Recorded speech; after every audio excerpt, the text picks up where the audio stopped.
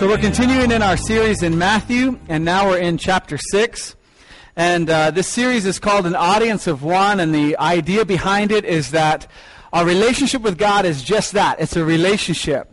And so we want to live this relationship as though God were the only one watching. And what Jesus is doing in the beginning of chapter 6 is he's giving a warning. And he's basically saying, once your relationship with God becomes something besides a relationship with God, once it becomes something about performing for someone else, we're in trouble. And so that's what we're going to be talking about this morning. And I've titled this sermon, God Loves a Stingy Giver. God loves a stingy giver. We want to be stingy givers. And of course, you guys know that this is just a pastor's trick, that stingy actually stands for something good. And so I can't fool you guys. You guys are already, you know all my secrets. So what's happening here is Jesus is coming into a section of Scripture where he's giving 3 acts of worship. Giving, prayer, and fasting. Now, those aren't all our acts of worship, but Jesus is touching on these 3 as kind of examples of how we live a life for people rather than for God. And so this morning, I'm trying to do something different. I'm trying to preach just from the thing here. You'll notice I had a lot more time this morning, or this week. And so basically what I do to prepare for a sermon is I go through commentaries and I go through the Word and then I come up with all my points. And then if I have time, I make them really unbelievably creative, like stingy for giving, and then if I have time. So anytime you see stuff flying around the screen, you'll go, oh, he got his sermon done early this week. That's exactly what that means. So let's go ahead and take a look. Yeah, that's cool. All right. Be careful, man, I can't see that. Be careful, not to do your acts of righteousness before men to be seen by them. If you do, you will have no reward from your Father in heaven. So when you give to the needy, do not announce it with trumpets, as the hypocrites do in the synagogues and on the streets, to be honored by men. I tell you the truth, they have received their reward in full. But when you give to the needy, do not let your left hand know what your right hand is doing, so that your giving may be in secret. Then your Father, who sees what is done in secret, will reward you. We're talking about play acting. I brought this up last week, but I wanted to read the Message version of this because I think it's really timely. It says this: be especially careful when you are trying to do good so that you don't make a performance out of it. It might be good theater, but the God who made you won't be applauding. See, there's 2 words that are used in this section of Scripture we're going over. One is to be seen by men, and that Greek word is where we get our word theater from. Don't make it a theatrical production. And then it says, as the hypocrites do. And that word hypocrite is essentially an actor on stage. So Jesus is using this terminology of, why are we making our relationship with God something so dear and so important? Why are we throwing it aside and making it a big performance? Why is it theater? There's a video I want to show that demonstrates this. And so I don't know if you got the sound up for that, but let's go ahead and check it out. Oh, I got to point it this way. So we will get that scheduled live and set right out to you, sir. Sounds great. Listen, I should be back in the office on Tuesday. I'd like to see an updated P&L. Very good. So we're all over it. That's all.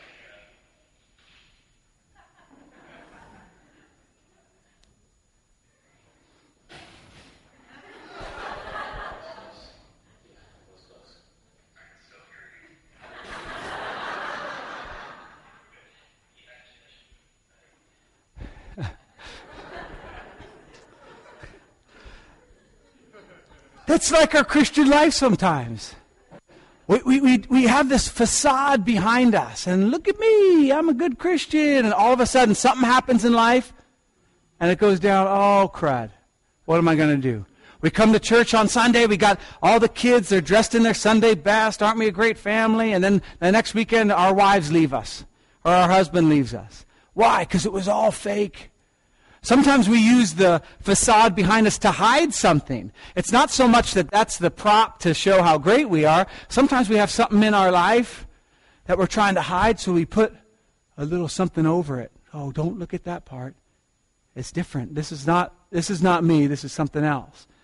And God wants us to have a relationship with him that is completely open. It's an audience of one. He's always speaking the truth into our lives. And we have a choice whether or not to accept it. And so I wanted to review just a little bit of last week. He talks about be careful in verse 1. Beware. Watch out. And what Jesus is saying, a couple things. One is it can happen to anyone. I don't care how spiritual I am or how unspiritual I am. This is a warning to me. At any given moment, this great relationship I have with God can turn in an instant to be a performance for other people. As a matter of fact, it becomes more dangerous as we get closer to God. As we get closer to God and we begin to feel like, yeah, I'm really getting this thing down. I got it, and then we get into a leadership position and we start talking to people and people start calling us pastor and we start getting all these titles and we've been in the church for a long time and we're an elder now or a deacon now, and all of a sudden it changes and we lose the relationship part. And God says, that's not what I want. One is that it can happen to anything. The second thing is that it is a real danger. This is a real danger. Jesus doesn't say be careful or watch out just because he just feels like this is the part of the sermon where he thinks he needs to really freak people out. Right? He means it. Be careful. This is a real danger. It's like beware of dog. We talked about that last week. The dog is the problem. There's a dog. It doesn't matter who you are. It shows no prejudice. If you stick your hand over there, you're going to get bit. And this is what Jesus is saying. It's a relationship between you and God. And we talked about this last week. When your passion for righteousness comes from a different motive than love for God, you will lose your reward of growing closer to God. When you want to be righteous, you want to live a good Christian life for another reason other than being close to God, you're going to lose that reward of being close to God. It's the way God designed it. And we'll talk about that a little bit this morning. So we're talking about being a stingy giver. The first thing is secretly. Secretly. Give secretly. If you want to be a stingy giver, give secretly. So when you give to the needy, do not announce it with trumpets, as the hypocrites do in the synagogues and on the streets to be honored by men. And then in verse 4 it says, so that your giving may be in secret, then your Father who sees what is done in secret will reward you. The first part of being a stingy giver is to do it in secret. One of the things I love about this junior high thing is it gives us a chance to feed, and maybe our kids aren't so needy, and maybe needy doesn't necessarily even mean hungry. There are some really needy kids. And in secret, you go to Costco, get what you need, come in, make it, clean up, and you're gone. Nobody knows. Great activity. But the idea behind it being secret is the word, when we get to give, okay, you give to the needy, you give to the poor. Two things. One, this is after your tithe, okay? Now, I forgot to warn you guys, this is a giving message. So, bar the doors, lock them up, nobody goes anywhere. I hope you went to the bathroom before we started, because you're not getting up. No. This is after our tithe. And the other thing is, it's not out of a sense of compassion all the time. The word to give it isn't pre-qualified by, I feel bad, so I'm going to give. You're giving because there's a need, whether you like it or not. And the idea of it being in secret, see, if I feel bad for somebody and I give them money, I get that feeling of bad goes away, right? I feel good. And so what ends up happening is if you don't feel bad, you give, and then you're kind of like waiting for something, like, you could at least say thank you, or you have to say something to your small group of, yeah, I gave to this guy, and oh, that was so cool. Or you want to be noticed. There has to be payment. Giving secretly means you're not expecting any payment at all. No payment. So it doesn't satisfy the need of, I feel so good about myself because I gave. It doesn't satisfy a need of going, look at me, I gave I don't know why I keep doing the Adam Sandler thing, but it just keeps coming. And so there's nothing. We are trusting our Heavenly Father to reward us. It's in secret. We're trusting. Because see, think about this. If we're doing an act of worship, and it's to be seen by men, or to have some type of need met, or whatever, who are we worshiping? If it's an act of worship, and it's to get something like applause, or to, who are we worshiping? But if we're doing an act of worship, expecting nothing, offering it as a sacrifice before our God, now who are we worshiping? That's the idea behind secretly. It's for God. We're together on this. It's an audience of one. We say, I'm giving to this guy because you said so, God, and I'm trusting that you're going to supply my needs. And we'll get into a little bit of what that means. Because sometimes we can't give. We can't afford to give. And the reason why is because our spending is to be seen by men. So we go and it's like, man, I wish I had something for you, bro. But I just got a Lexus, man, and it is kicking. I love it. It's black, and my neighbors think I'm hot. Right? And so we spend all this money to give another facade. Maybe it's not spiritual. Maybe it's because we can't stand, having a dirty carpet if someone were to come over or whatever. Again, I'm not coming down on anybody for having a nice car or whatever.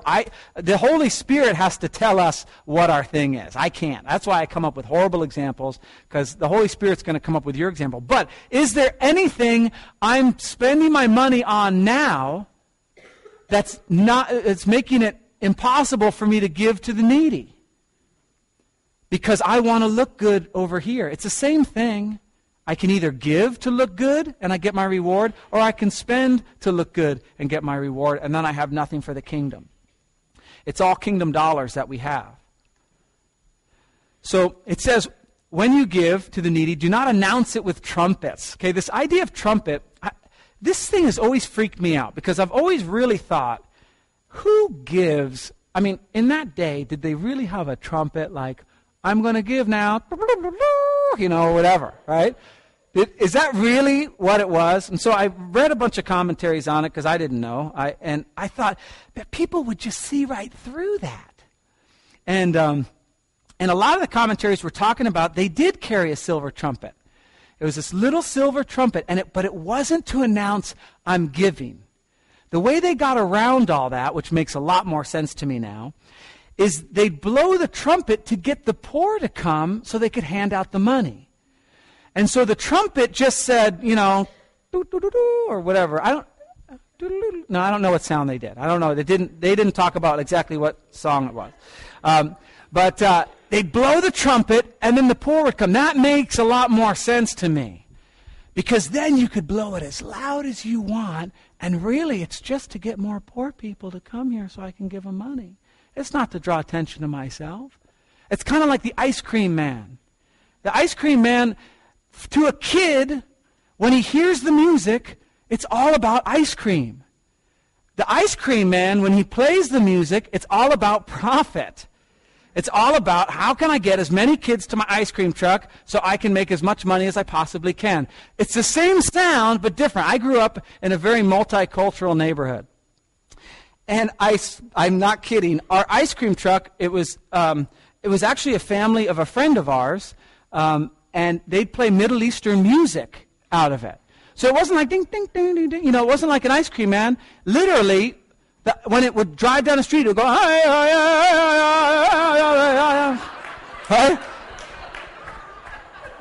Right? I don't know what it was saying, okay? And for anyone Middle Eastern, I'm not trying to make fun of it. I didn't know. But when I heard, I was like, ice cream, right? It was probably, who knows what it was saying, I don't know. So I cannot go to the Middle East now. I'm ruined. Morning prayer at 4 o'clock in the morning, ice cream, there I go. Right? The sound, it was not the sound. It was just, it was like Pavlov's dog. So, it's the same thing to him. His music meant, I got to get as many, I don't know why. It worked. There were lots of kids around there at morning prayer, okay, getting ice cream. It was the intent. And so we say, well, how does that apply to us? Because really it's not, we don't blow a trumpet. We do. We do. You know what? Because it's all about our heart. So maybe I've done something during the week, and I don't say a word. I don't say a word to anybody, but I'm dying to. Oh, I want to say something so bad, but I know I'm not supposed to. Oh, I'm dying to have someone ask me what I did today. Oh, go ahead. Ask me how my day went. Ask me how my day went. I'll tell you, I was doing all sorts of great stuff for God. Right? Maybe that's it. And maybe you don't say anything. Maybe you made it. You didn't say anything. But the desire to want to be recognized is a heart issue. It shows us. It's a heart problem. Anytime it's not about God, it's a heart problem. So if we're dying to hear from somebody, if we're dying to, oh, I wish I could just say it, we need to then take that and go, Lord, why am I doing that? Why is it not enough that I just do it for you? He will tell us. He's so faithful. That's one of the parts about God being faithful, is that when we go to him and go, Lord, why do I want to be recognized by men? He goes, I'll tell you why. This is why. You're focused on this kingdom. Forget this kingdom. Let's focus on this one. And he can work through it. So we have our trumpets. They're our accountability group, sometimes our spouse. You know, we can get just as many strokes from our spouse, just kind of telling them what we did. I know we had this in the budget, but I spent it on this homeless guy or whatever. I don't know. Again, it's a bad example. So we give secretly. Secondly, we give thankfully. We give thankfully.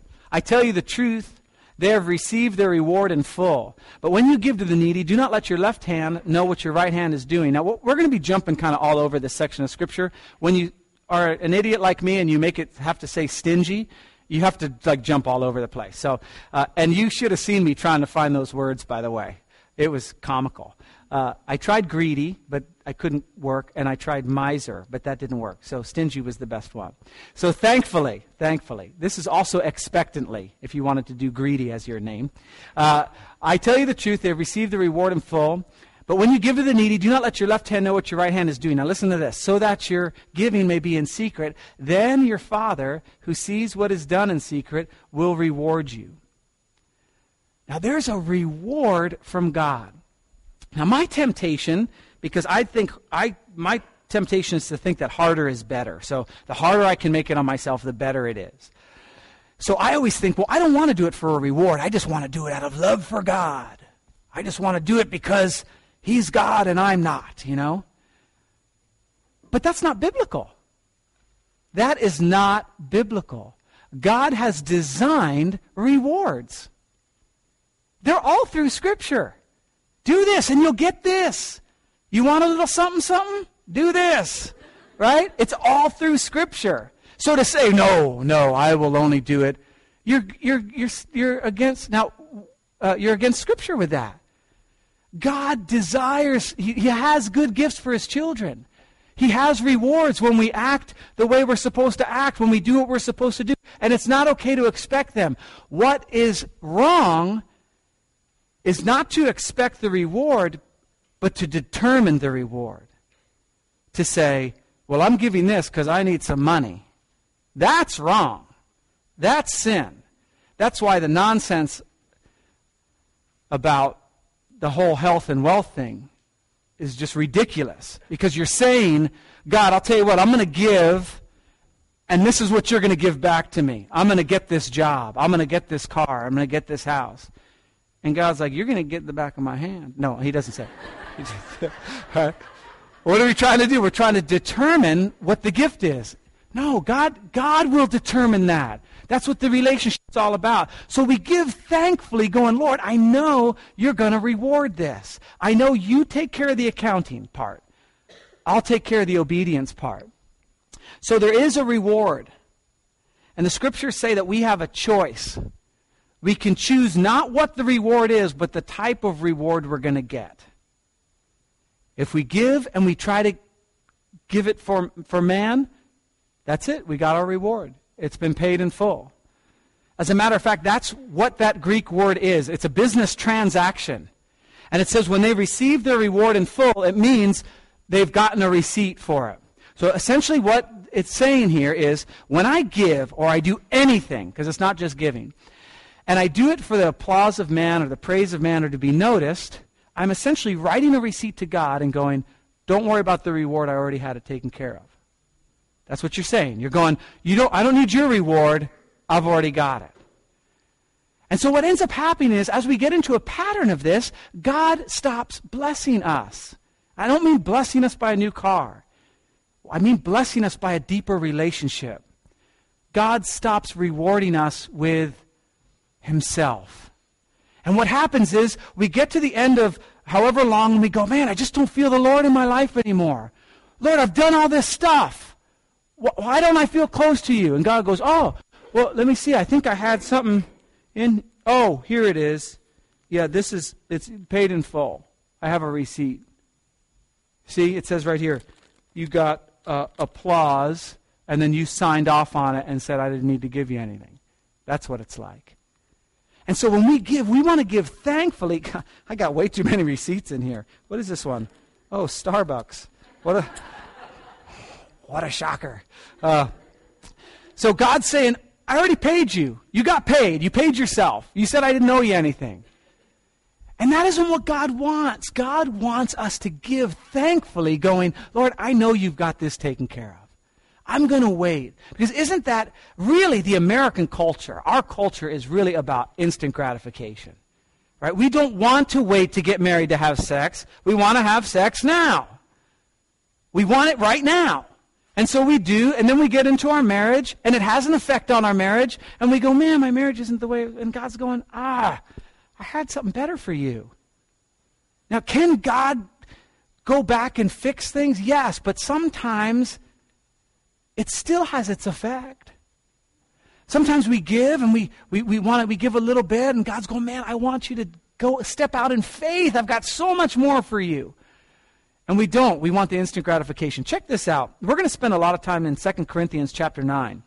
It's a lot of scripture. Don't get freaked out. We're going to kind of be jumping all around. But when you get home this week and you're going into your small groups, one of the first small group questions is to read 2 Corinthians 9, 1 through, I think I had 11, but you should just read the whole chapter. You'll be fine. Okay, it goes like this. You will be made rich in every way so that you can be generous on every occasion.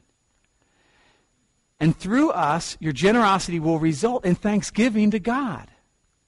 This service that you perform is not only supplying the needs of God's people, but is also overflowing in many expressions of thanks to God. Because of the service by which you have proved yourselves, men will praise God. Listen to this. This is going to be key. Men will praise God for the obedience that accompanies your confession of the gospel of Christ. See, we have this confession of God. He's my King. He's my Lord. He provides all my needs. Great. There's obedience that accompanies that confession. It's a thankful heart of going, yes, Lord, you have given me everything. And so I'm just giving to your kingdom. That's the idea. That's the idea. It results in thanksgiving to God. It's overflowing in many expressions of thanks to God. That's what it's talking about. Give thankfully. Give thankfully. The third one is give instinctively. Give instinctively. Now listen to this. I just want to read portions of Matthew 6:2 and Matthew 6:3. So when you give to the needy, but when you give to the needy. When you give to the needy. Now, what is Jesus assuming? Jesus is assuming that you will be around needy people.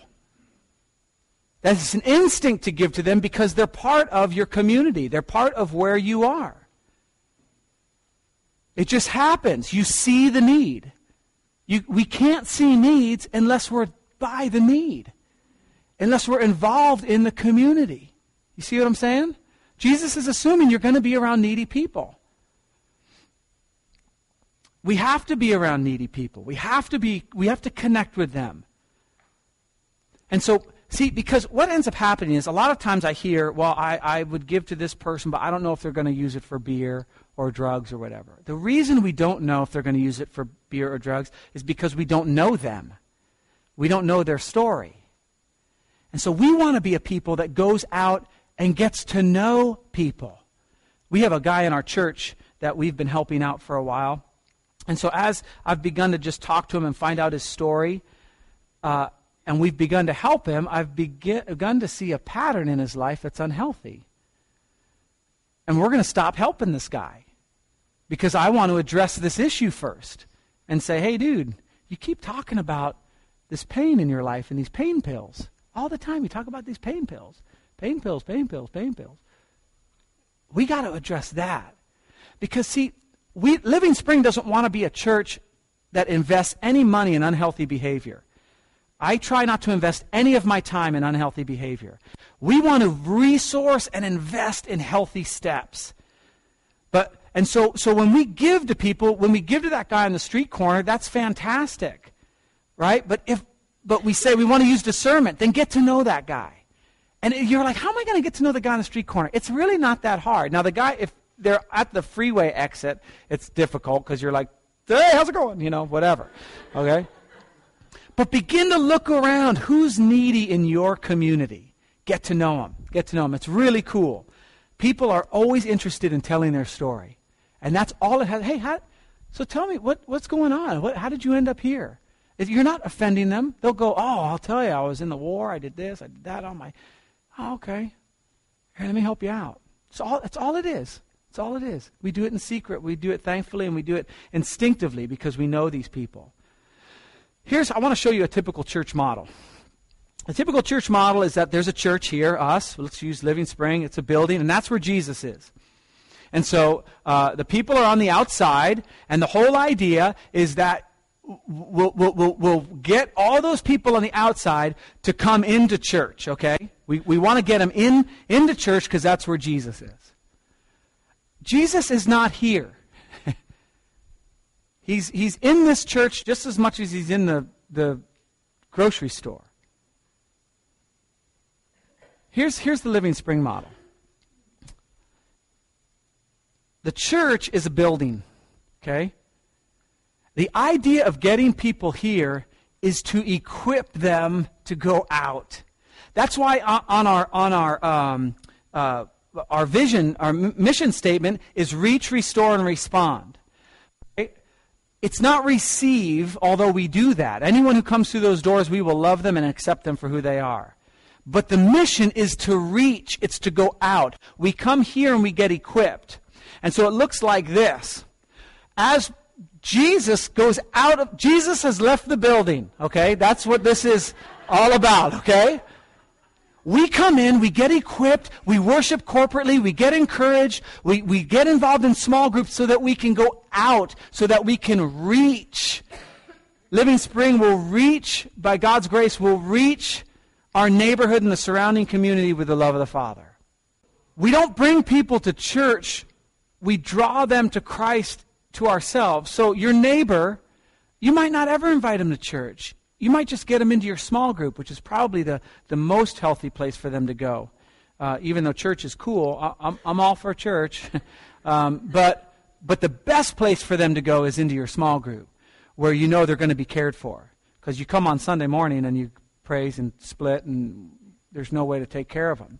And so we bring the bag of food, we invite them to the small group, they enter into community, and then they come to church, and we share in this great celebration that we have on Sunday mornings, and the gospel shared, and all that kind of stuff.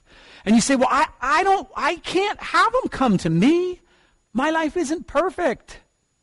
Exactly. So we need to begin to ask ourselves, see, the stakes are higher this way, are they not?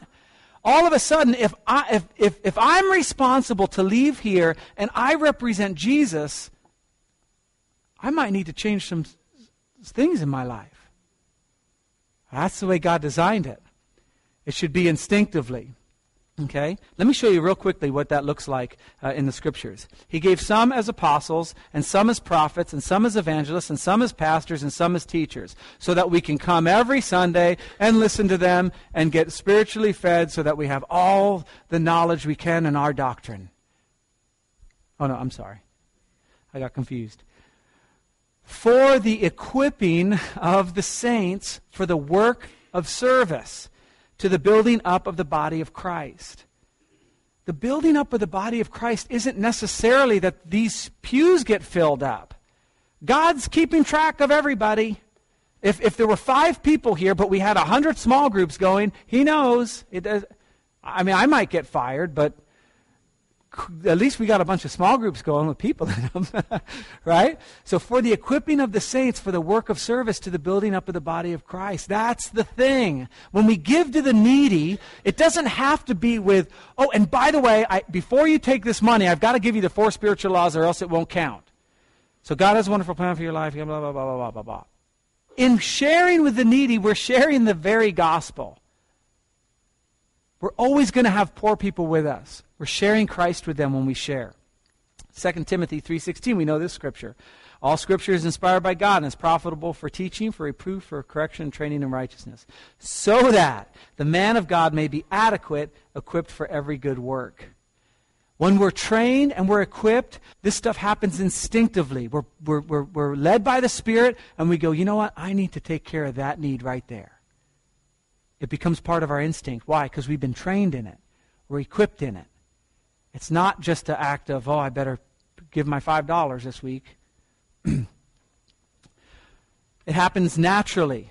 It happens naturally. But when you give to the needy, do not let your left hand know what your right hand is doing.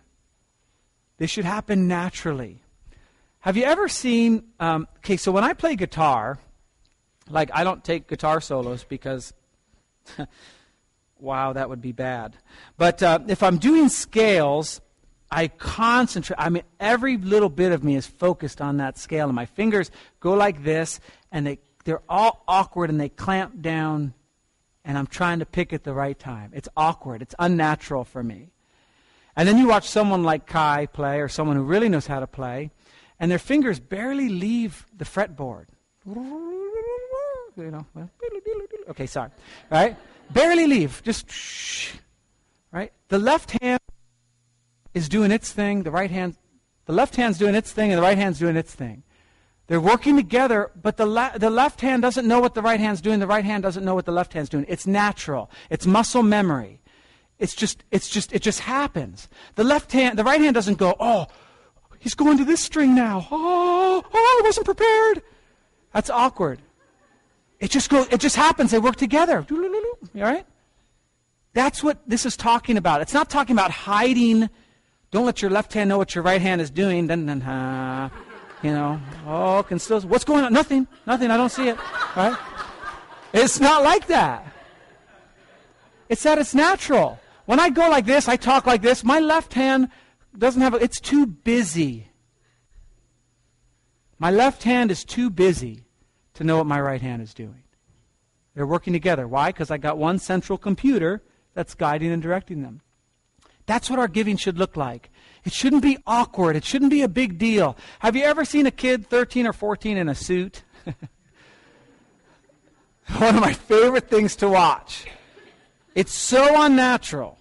It's so stiff and robotic, right? It's so just... But then you see a guy on Wall Street and he's waving things. I'll take 40,000 shares of that. He's moving around. He doesn't even think about the suit. Why? Because he's grown accustomed to it. It's become natural. This is what it's like. Natural. Our giving should be natural. Our left hand doesn't know what our right hand is doing. We give. We don't even know. Remember, I talked about this a little while ago, was sometimes our biggest audience is ourself. We want to look good to ourselves. We want to feel better about ourselves. And so we give and we go, now I can sleep at night. I feel much better about myself. The idea of giving naturally is that you don't even notice. You give the money and you write the check, whatever. You go, you take the bag of groceries to somebody's house. You don't, it's not even a thing. That's being a stingy giver. That's giving naturally. That's what the idea is about. And when we are equipped and trained, this happens naturally. It's like the left hand and right hand. We don't think anything about it. That's where we want to get as givers. It's not a big deal. We don't worry and fret about, what are you going to do now? It's just natural. This is what God requires. Natural. Check this out. Again, in 2 Corinthians chapter 9. Each man should give what he has decided in his heart to give, not reluctantly or under compulsion, for God loves a cheerful giver. When I was 13 or 14 and I had to go to my sister's wedding, I wore a tux under compulsion, okay? It was reluctantly. It was unnatural. I walked around like this. I hated it. I made my parents know I don't like this. And I do it like that. Oh, no. Sometimes we're givers like that. It's not natural. We just go, no, Lord. If I do that, I won't be able to afford this. It needs to be natural. Each man should give what he has decided in his heart. See, if we go to our hearts, we say, well, that's letting me off the hook. Really, isn't it? I'll give whatever's on my heart. Here's a penny. I feel great about that. It's whatever on my heart. I give cheerfully. But if we really examine our hearts, truthfully, then we go, well, is a penny really what I should be giving? I mean, is this really what the Lord requires at this time? Maybe it is. Jesus was really stoked about some lady giving 2 pennies. It depended on her situation. She gave 2 pennies, and Jesus, like, I'm telling you, she gave more than anybody else. It was dependent on her. And so we give naturally. We determine in our heart. We go before the Lord, and we say, Lord, what would you have? And then we give it. And we don't think about it. It's no big deal. We let him take care of it. We give generously. Generously. Again, in 2 Corinthians chapter 9, verse 6 through 8. This is a long section of Scripture. There's going to be another section after it. Hang with me. But basically, in 2 Corinthians, it's a church just like the American church. They talk a great talk, and Paul's writing them letters going, you guys are knuckleheads. That's exactly what's happening here. What happened was the Corinthian church had decided to give a great gift to Paul. And Paul knows, there's a good chance they're not going to follow through with this. But in yakking about giving a great gift and carrying on about what they're going to do, they got the Macedonians all fired up. So the Macedonians are giving, and they're getting, they're going gangbusters. And Paul's going, man, if the Corinthian church doesn't follow through with this, that's going to really deflate the Macedonians. So he writes this letter. And basically he says, hey guys, that is awesome that you're going to give. Fantastic. I'm going to send some people to go get that gift. And I'm writing you a letter to tell you they're coming. And it would be awfully embarrassing, and he says, basically, to you and to me and the Macedonians, if they get there and you got nothing. So he's trying to tell them, they're coming, you better get your gift ready. Then he says this. This is a famous verse here. Remember this. Whoever sows sparingly will also reap sparingly, and whoever sows generously will also reap generously. Each man should give what he has decided in his heart to give. Again, we read this, not reluctantly or under compulsion. For God loves a cheerful giver, and God is able to make all grace abound to you. And God is able to make all grace abound to you, so that in all things, at all times, having all that you need, you will abound in every good work. Do you want to cut that off from God? Then be a miserly giver. Now, be a stingy giver. You want to be a stingy giver. But be a miser, be a penny pincher. Be like, I can give God this much. You'll shut off his blessing. And again, his blessing is not financial. Sometimes it is. Do we want to experience more of God? Everybody says, yes, I do. I say, yes, I do. And then it comes down to really costing me something. I want to give you 2 life situations, and you tell me which one you want. So we have one set of beliefs that I really wish were true, but is not. If I give to God, he's going to see that, and he's going to be really happy with me, and he's going to start to bless me. And I can't outgive God. So I'm going to give him a bunch, and then I'm going to get this next job and this promotion and this raise. And then I'm going to get a nice house. And it's all going to show that God's blessing me, because God does this. And God shows when you give him, he gives you 10 times as much. And it's going to show up in health. You're not going to get sick. You're going to have enough faith. And it's going to show up in money. And you're going to really and then you'll be able to give more money. That's one life journey you can take. What if I tithe, which is 10% of my giving, which is a requirement under the Word of God, and I can't afford it? And so I begin to go, oh man, Lord, you're going to have to do something here. You're going to have to make up the slack because I can't do it. And so you begin to pare down. You begin to, okay, I got to get on a budget. That's what Gary and Cece's small group is about, getting on a budget so that we can live the life God wants us to live in freedom from debt. We don't give our way out of it. We obey our way out of it. And so we get involved in this and we're still tithing and it's hard and we lose our house. And we have to rent a smaller apartment. And we got to cram all 5 kids into this small apartment. And we're giving to people and we can't afford it. And we're paring down and paring down and paring down. And we can't give to our retirement now because we can't afford it. But we're taking care of God first. And we end our life in a rental with not that much retirement, totally dependent on God.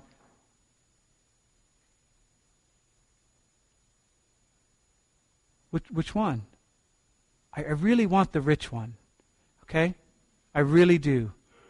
But Jesus said, it's really difficult for a rich man to enter the kingdom of heaven. Now let me ask you a question.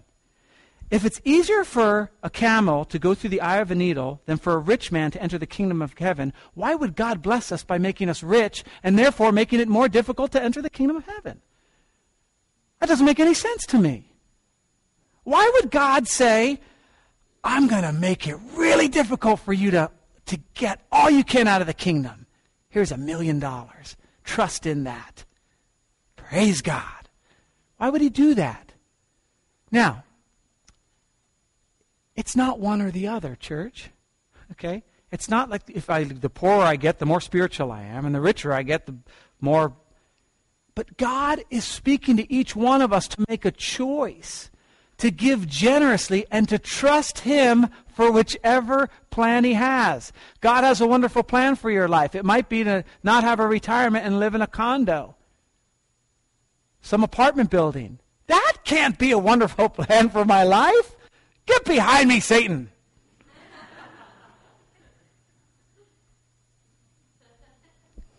So check this out. 2 Corinthians goes on. It says this. Now he who supplies seed to the sower and bread for the food will also supply and increase your store of seed and will enlarge the harvest of what? Your bank account? No, of your righteousness.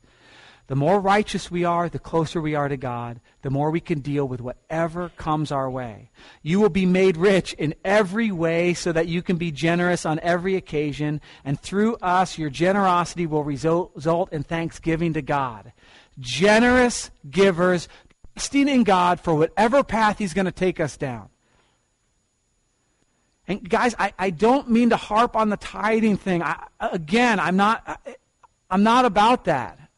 But when we don't give generously, when we don't follow the model God has for us, and then expect all this blessing and to be closer to God, it ain't going to happen. Lastly is yieldingly. This was the one I had a hard time with. Yieldingly isn't a word we typically use, but it ends in Y. It starts in Y, and it works with my stingy thing. Listen to this. What good is it, my brothers, if a man claims to have faith but has no deeds? Okay, so you got this great relationship with God. Oh, I tell people all the time, God's changed my life. I can trust in him. Don't you want to trust in him? He's the king. He sits on the throne. Suppose a brother and sister is without clothes and daily food. If one of you says to him, go, I wish you well, keep warm and well fed, but does nothing about his physical needs, what good is it? In the same way, faith by itself, if it is not accompanied by action, is dead. We have a responsibility to the poor, to those who can't make it, to give to them. But most of the time, I was watching a video this week, it's not because we don't love God, it's because we're broke. We don't have any money. And the reason we don't have any money is because we're no different. We haven't chosen to live differently so that we can bless the poor. In Deuteronomy, it says this. Give generously to him, and do so without a grudging heart. Then because of this, the Lord your God will bless you in all your work and in everything you put your hand to. There will always be poor people in the land. Therefore, I command you to be open-handed towards your brothers and toward the poor and needy in your land. I command you to do that. It's a command, if you didn't get that from the 2 times I said command. But we get this idea that we don't live a yielding life to God. I don't. And so when I give, I'm like, oh, you got to be kidding me. Now again, we use our brain. So if somebody can't handle their finances and they're like, man, I can't make my house payment, but they have an Xbox and a PlayStation 2 and they got all this stuff, you go, you know what, dude, I'm not giving you any money because you need to be faithful here. But we have this idea sometimes that when we give, we're doing somebody a favor. We're doing God a favor. I have a friend named Paul who's a missionary in Indonesia, and he tells a story about when he came to the States. Somebody said, hey, Paul, I want to meet with you and have lunch, and I'd like to set up some giving with you. And so Paul's like, oh, okay, great. So they go out to lunch, and they're eating lunch, and the guy takes this little piece of paper. Do I still have this? Yeah. He takes this little piece of paper. They're at lunch, and he goes, hey, I've written a number on this piece of paper. And he slides it across the table, like they're negotiating some type of land deal or something, right? He slides it over, and he says, you can expect that every month. So Paul's like, thanks. Freaky. Right? And he's like, you can go ahead and open it and take a look. So Paul opens up. It's $25. Right? Woo! Wow. Every month? Wow. Right? The guy's like, yeah, every month. Wow. So my friend Paul is super gracious, right? But that's how we are with God. We don't give yieldingly. We give like, oh, and by the way, you can expect that every month. And God's up there going, Jesus, we can have steak tonight. John, I wasn't expecting this. It's windfall profits. It's not yielding. See, what we should say is, Lord, I want you to write a figure on this piece of paper. And you slide it across the table to me. And whatever it is, that's what I'm going to give. And then you might go, oh, crud. Oh, boy. I'll tell you what. Why don't you erase a couple zeros and slide it on back? Yielding is you do it. You write the number on. And I'll obey that. God loves a stingy giver. Here we are again. Secretly, we give secretly. Ooh, let it go through its little thing. There we go. Now, I regret doing that now. Thankfully, instinctively, naturally, generously, and yieldingly, if that's even. It is a word, I looked it up. That's what God wants. You know how we give? We give it, what happened? Oh, sting. Sometimes it does sting in life when we give a lot. No, I'm kidding. Stingy, there we go. It's not stingy, by the way. It's stingy. And let's get out of there quickly, okay? Cool. You can go ahead and switch things. Listen, this is what God wants. Ultimately, He wants our heart. That's what it's about. He wants our heart. So when you say, oh man, He's telling me I got to tithe. Yeah, you have to tithe. Why? Because God knows that gets you right here. We are enough. We are